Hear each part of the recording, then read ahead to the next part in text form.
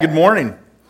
I thought this morning, Pastor Al used to say, "Good morning, church," and I was thinking this morning, "Good morning, church family," and it really is a privilege to share with you this morning out of our series. And it's good to be with family because this is a little nerve-wracking, and so it's nice to just talk to family, right? I'm just going to have a conversation with you guys. But we've been doing the series on God-man. Jesus, the God-man, out of the Gospel of Mark. And this is a really good passage. We really get to see, in just a couple of verses here, both God as man and Jesus as God. So Jesus as man and Jesus as God.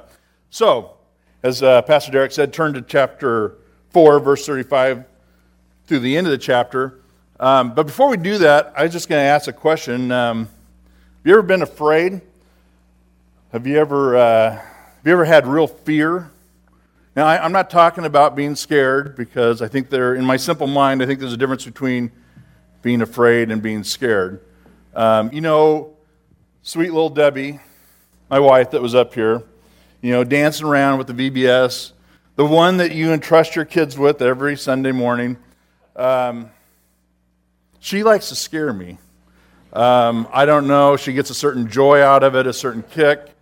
In fact, I'm just going to tell you, last night, as we set up communion last night, her and I, and she said, "I'm going to see you out in the car." And it was getting kind of dark, and I was putting away the last little bit, and I go to walk out, and she goes, "Ah!"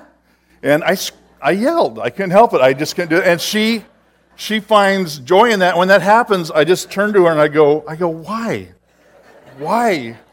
And she goes, "Because it's so much fun, And I think it's the whole body language because I just kind of go spastic. But I think part of that too is that I can admit this.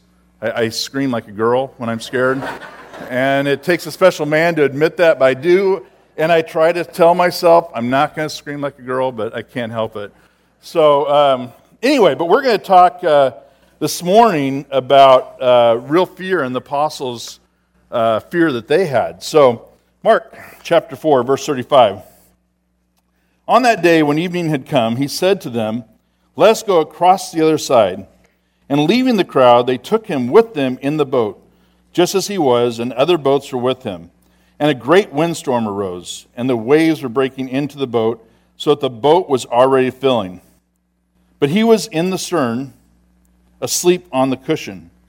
And they woke him and said to him, "Teacher, do you not care that we are perishing?" And he woke and rebuked the wind and said to the sea, "Peace, be still." And the wind ceased, and there was a great calm. And he said to them, "Why are you so afraid? Have you still no faith?"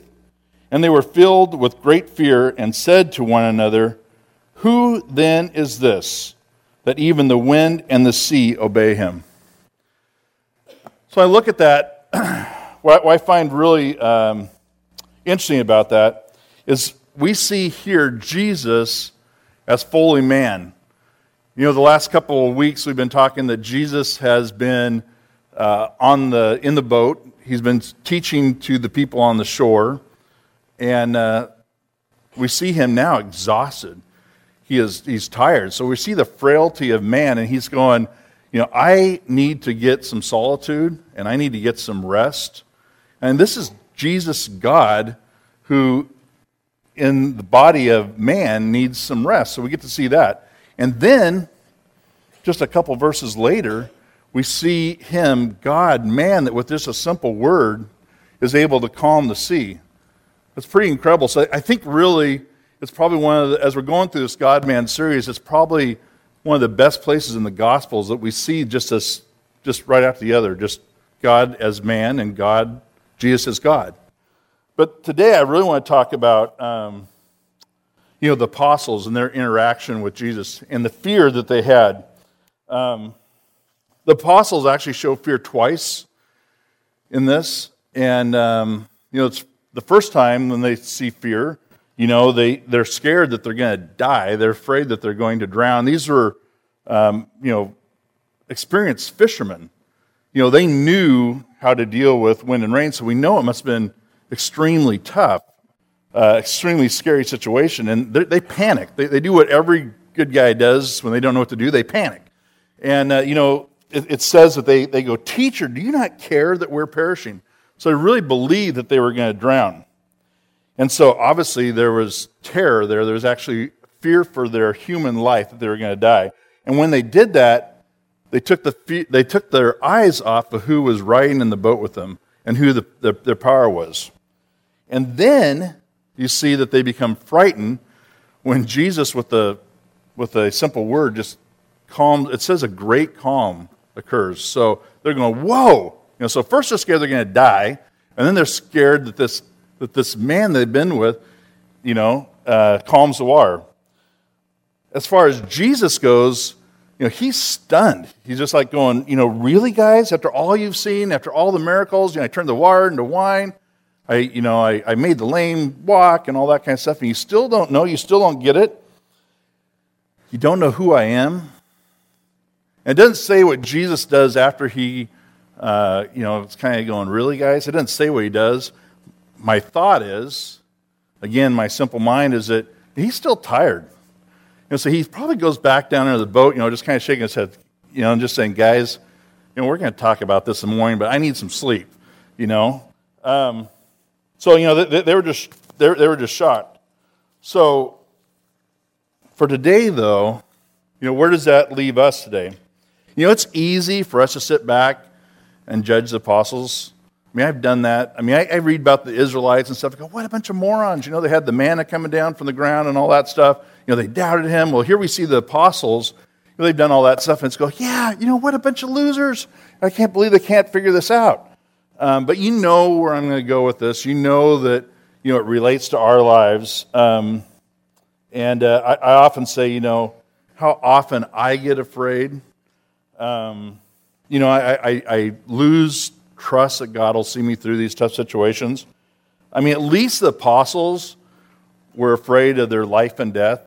The things I don't really, actually, I've never faced life or death situations. But the things I get scared of, the things that trap me, they paralyze me. Debbie likes to play the Would You Rather game. The Would You Rather game when it's kind of quiet in the car or something. Would you rather, just to get something talking, kind of the, would you rather have the hiccups for the rest of your life, or would you rather feel like you need to sneeze but can't? One of those. One of those kind of Would You Rather games. Debbie actually texted me one this morning. She goes, would you rather worry that your daughter and me are going to Uganda for 17 days, or would you rather trust in God and eat whatever you want? So one of those kind of things. But I kind of have would you rather. We can do this with you. Would you rather? Those who know me know that. This is just true confession. One of the things that really, really scares me is having tough conversations with people. I want people to like me, and so I will stop, and I'll dread it, and I'll put it off, and I'll talk to other people. I'll get their advice. We see other examples in the Bible of people in trouble, in the sea or in the ocean, and they're throwing stuff out of the boat, and that's what I would be doing in my life. I'm just like checking stuff out.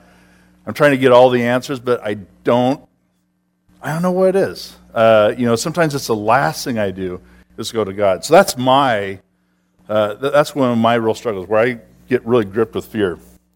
For you guys, it could be other things. There's just so many different fears, and I guarantee you, we got a Uganda team that's leaving tomorrow. And there's a fear that comes with that. So each one of us are facing some sort of fear. And just some fears I put down was, the fear of failure. We're so worried about, trying something, or you feel God's leading us, and you go, man, I just don't want to screw up. And so we stop. How about fear over finances or money? Oftentimes that gets us, how am I going to pay the bill? Or, I just lost my job. What about fear of your marriage? You had that argument where you said, I'm done. Or the wife said that. And so you got real fear with that. Fear of rejection. Fear of a loss of control. How about this fear? This is one that's tripped me up in the past. Would I rather obsess over the guilt and shame of a past sin than trust that God will forgive me and redeem me? Boy, that's got a lot of people. I mean, if I can get paralyzed with that when I think about that. So, but when we take our eyes off of Jesus, as much as Satan did, as much as the disciples did, Satan has control over us. He would love for us to be paralyzed in our fear. He just would. That we become ineffective for him. And, so when we take our eyes off that and try to fix it out ourselves. So, Christ desires for us to in faith to reach out to him. Can you imagine if the disciples that day would have said, hey, Lord, we know you're in control. We know you're asleep, and we're really sorry to interrupt your sleep. But, it's getting kind of crazy out there. The winds are going nuts, and our stuff's kind of getting wet, and Peter's throwing up on the side. But if you could just kind of come up here and make the water, and then you can go back down to sleep. Can you imagine if they would have done that, if they had that trust in them, but they lost it. They lost complete control of who God was. Remember that the stuff you're going through, whatever fear it is, it doesn't surprise God. God doesn't, when you share it with God, he doesn't go, oh my goodness, I had no idea. He knows what we're going through. I find it really interesting that as we look through these verses, there's three greats. There's three great things that happen. There's a great windstorm. There's great fear from the apostles. And then there's a great calm. We get all three of those here. And, I think for us, we don't ever get to experience the great calm that Christ can bring. He doesn't take away our troubles oftentimes, but he gives us a peace. I can name several instances where when I really gave to, I still had the problem. But I just felt like, I'm going to get through this. It's going to be good. So I just encourage you today to lean into Christ and allow his peace to calm whatever is going on in your life. He can give you the courage to face whatever fears you have. So that's my word for the day. Let's pray. Lord, we just thank you so much. We thank you for your word. We thank you for the promises in the Bible. We thank you that we can lean in on you when things get tough. But we face a lot of fears that just completely overwhelm us and they take a grip on our lives and we lose our effectiveness with you. Lord, I thank you that we can come to the throne of your grace and your power. We can call on your name and you will bring a great calm in our lives. But help us to remember that in our times of trial. Help us to remember that even this week, maybe even today. Be with the Uganda team as well, that they just feel the peace of you and don't allow fear to grip them. Thank you so much for all you do. In Jesus' name, amen.